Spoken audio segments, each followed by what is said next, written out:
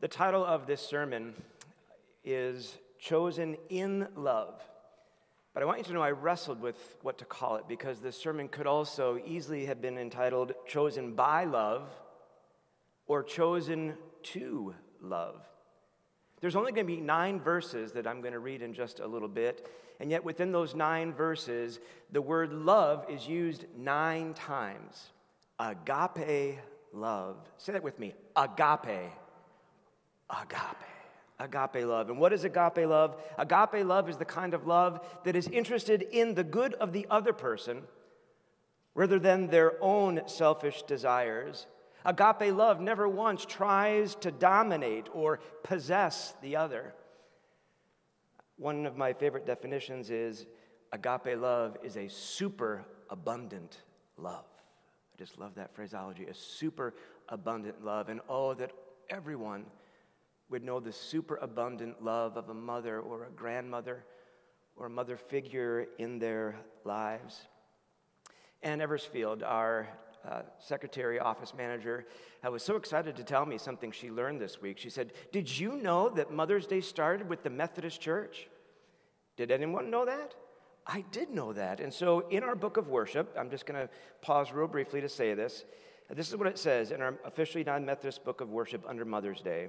Observe the second Sunday in May. This day honors all mothers. It begins in its present form with a special service held in May 1907 at the Methodist Episcopal Church in Grafton, West Virginia. The service was organized by a Methodist laywoman, and her name was Anna Jarvis, to honor her mother who had died on May 9th, 1905. By 1908, Anna Jarvis was advocating that all mothers be honored the second Sunday of May, and it just continued to build from there.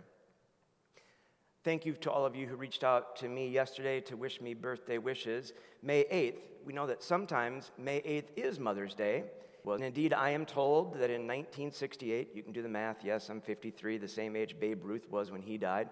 I hope I look better than Babe Ruth did at the end of his life, that I was brought home from the hospital on a Mother's Day.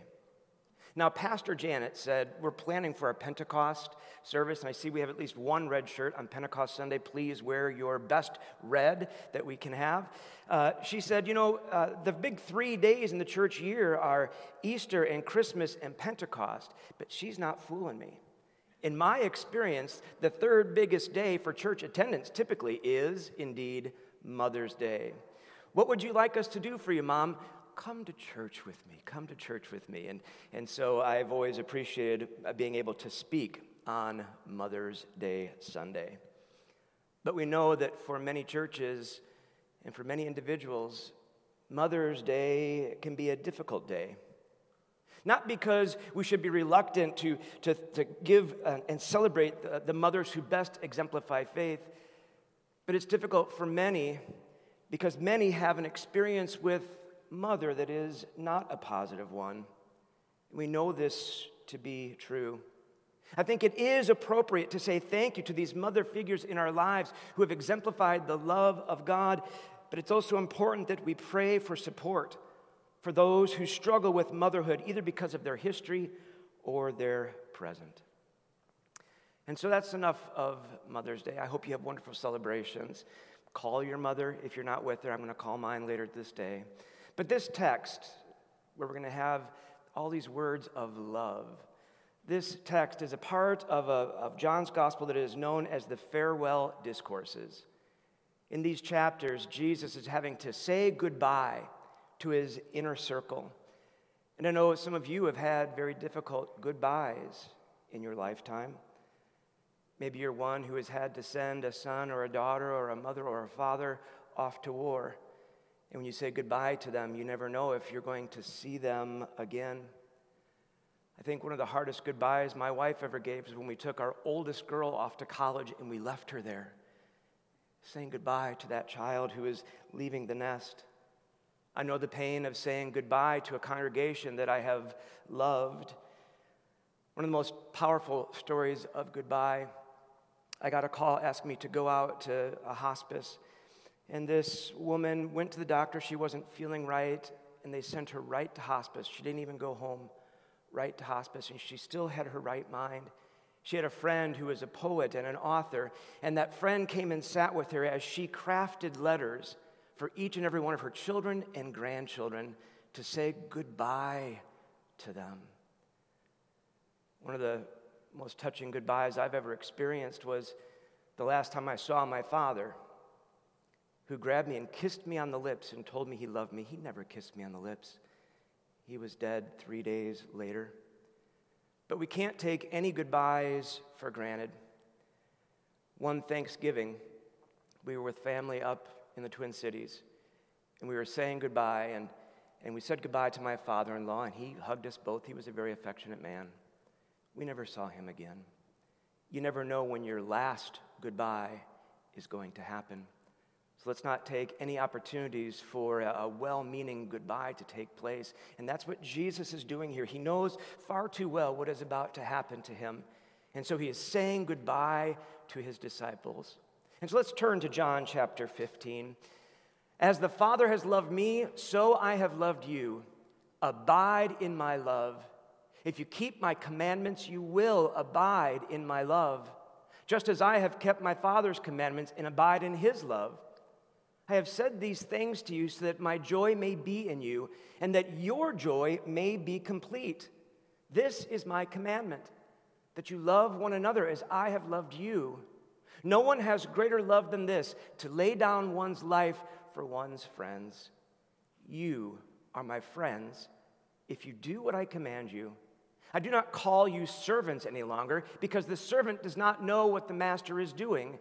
But I have called you friends, because I have made known to you everything that I have heard from my Father. You did not choose me, but I chose you, and I appointed you to go and to bear fruit, fruit that will last, so that the Father will give you whatever you ask him in my name. I am giving you these commandments so that you may love one another. The word of God for the people of God. Thanks be to God. And so as I have been reading and walking with this text over the past week, there are really 5 words that just jump out of this text at me. And the words are abide, love, joy, commandment, and friends. And all of these are done in the sense of community. So let's look at this word abide. Abide. And it's impossible for me to hear this word without thinking of The Big Lebowski. The dude abides. I don't know how many of you have ever seen that movie. But to abide, the arena, the love of Christ is the arena, the sphere, the location of Christian living. Abide in my love and love one another. And we know that abiding depends upon obeying, and obeying depends upon loving. Love and joy go hand in hand and make it easy for us to obey his will. We should love him, love his will, and love one another. Abide in love. That's what he said. Abide in my love. Abide. And so I would contend that the very abiding that Jesus is speaking of as he is saying goodbye to his disciples is what facilitates productive change. We think to abide means just to be static, but no. To abide in Christ, to abide in the love of God, is to be able to change. The psalmist says, "Be still and know that I am God." And in order to discern the best possible outcome, we must abide in the love of Christ, which is anything but safe and unchanging. Now, friends, instead, abiding in this love requires us to be ever moving, ever expanding in our concept of who belongs and who should be loved and who is valued. Abide in that love, which brings us to the second word, which, of course, is love. Love is to be for another, to act for another, even sometimes at the cost of ourselves. A sacrificial love, a Christ-like love. And we know that we are chosen by God for love. We are sent out into the world to love one another. But yes, sometimes we live as if we were sent in the world to compete with the other, or to dispute everyone else, or to quarrel with one another. But no, The Christian is supposed to live a life of love, that is to live in such a way that we show what is meant by loving the least, the last, the lost, to loving all of God's children, to extend ourselves and to extend our love to those who need it the most. A scholar named David Cunningham said, "One can have a few good friends and fewer lovers, but one can have agape love for all." A super abundant love. But, he said, "I command you to love." Can we be commanded to love? Love me. Doesn't work that way, does it? But that's what Jesus did. Jesus commanded love. It wasn't a one-time thing just for the disciples. It is for all of us, and it is an ongoing command to love. To love new every morning, this kind of command. Love one another. It isn't just love of your enemies kind of a thing. This is to love those around you, those close to you, those who need you, those in your care. This is the kind of love that mothers extend, or at least ought to all of their children and grandchildren. It's the kind of love that everyone, husband, father, teacher, pastor, friends, need to do for one another. Love one another.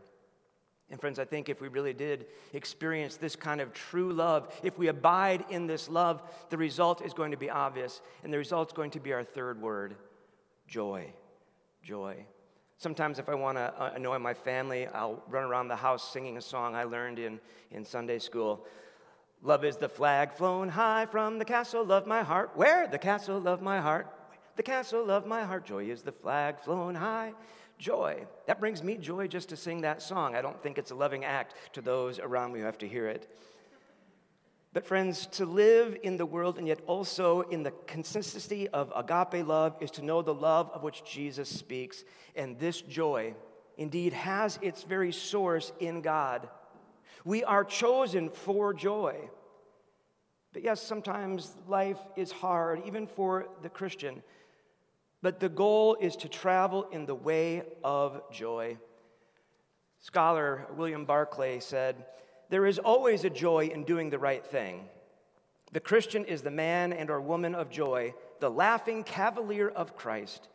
A gloomy Christian is a contradiction in terms, and nothing in all religious history has done Christianity more harm than its connection with black clothes and long faces." Do people see the joy of the love of the Lord when they encounter you? It's true that as Christians, we are human and we all fall short. We are all sinners, but we are redeemed sinners, and therein lies the source of true joy. How can anyone fail to have joy when they walk the way of life with Jesus?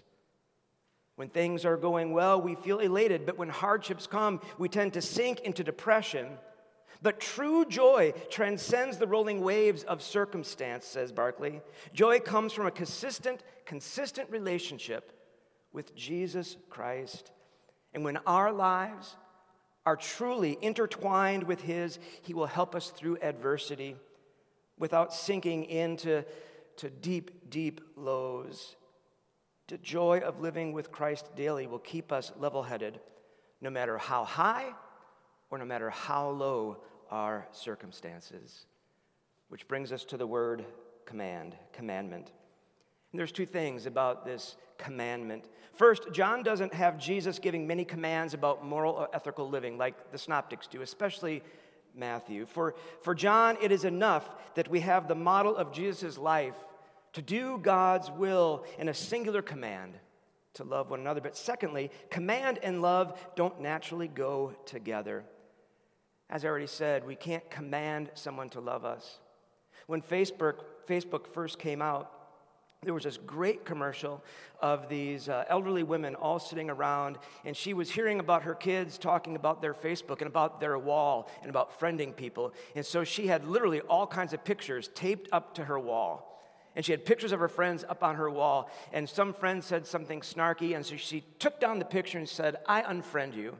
And the lady says, "That's not how this works. That's not how any of this works. You can't command someone to love you. You can't command somebody else to love somebody else." But some scholars think that maybe we've kind of messed this up as we have translated it into English. You know, the NIV version, we read the NRSV, the NIV says, "This is my command, love each other." But many scholars think it's probably better to say that I have given you these commands so that you might love one another, so that you are freed to live a life of love. Love. And then Jesus does the most remarkable thing. Jesus calls those disciples friends. Friends. Philios is the word that he uses. It's actually the word for love, so we really have love 12 times in 9 verses. But it's brotherly love, the love between friends. It's a more literal translation is the loved ones. We are the loved ones. And so here is Jesus putting himself in the midst of the disciples as he faces arrest, as he faces torture and death. And we wonder, does he realize in the midst of this that he actually needs greater support, greater friendship, greater love, so that he may faithfully go all the way to the finish line? Aristotle said, "A friend is another self." I love that. A friend is another self. Friends form each other in the moral life, taking on each other's circumstances, which is why we are so nervous when we send our young ones off to school, hoping that they will fall into the right circle of friends, because friends shape one another, both good and bad. Have you heard the phrase, "We're known by the company that we keep"? Are we familiar with that? In fact, we are very likely to become the company that we keep, which is why I think a faith community is so important. You know, I stand in awe as the senior pastor here, knowing that you minister to one another in ways that are far deeper, far greater than what I can do in ministering to you. Because you love one another, you shape one another. And so, friends, we are called to become friends with God. And through this friendship, we hope to take on God's characteristics as our own and to love one another as God loves us. There's that classic old traditional hymn, "What a friend we have in Jesus. All our sins and grief to bear. What a privilege it is to carry everything to God in prayer." And so, yes, Jesus is Christ, is Lord, is Master. He should call us servants. Instead, he calls his disciples, and he calls you and me friends. How comforting and reassuring it is to be chosen as Christ's friends. And the only thing Jesus asks of us is to obey because we love. Jesus called us friends, the friends of God, and that is a tremendous offer. It means that no longer do we need to gaze longingly at God far off, way up in the sky. No, our friend is as close as the air we breathe. The air we breathe. Abide, love, joy, commandment, friends.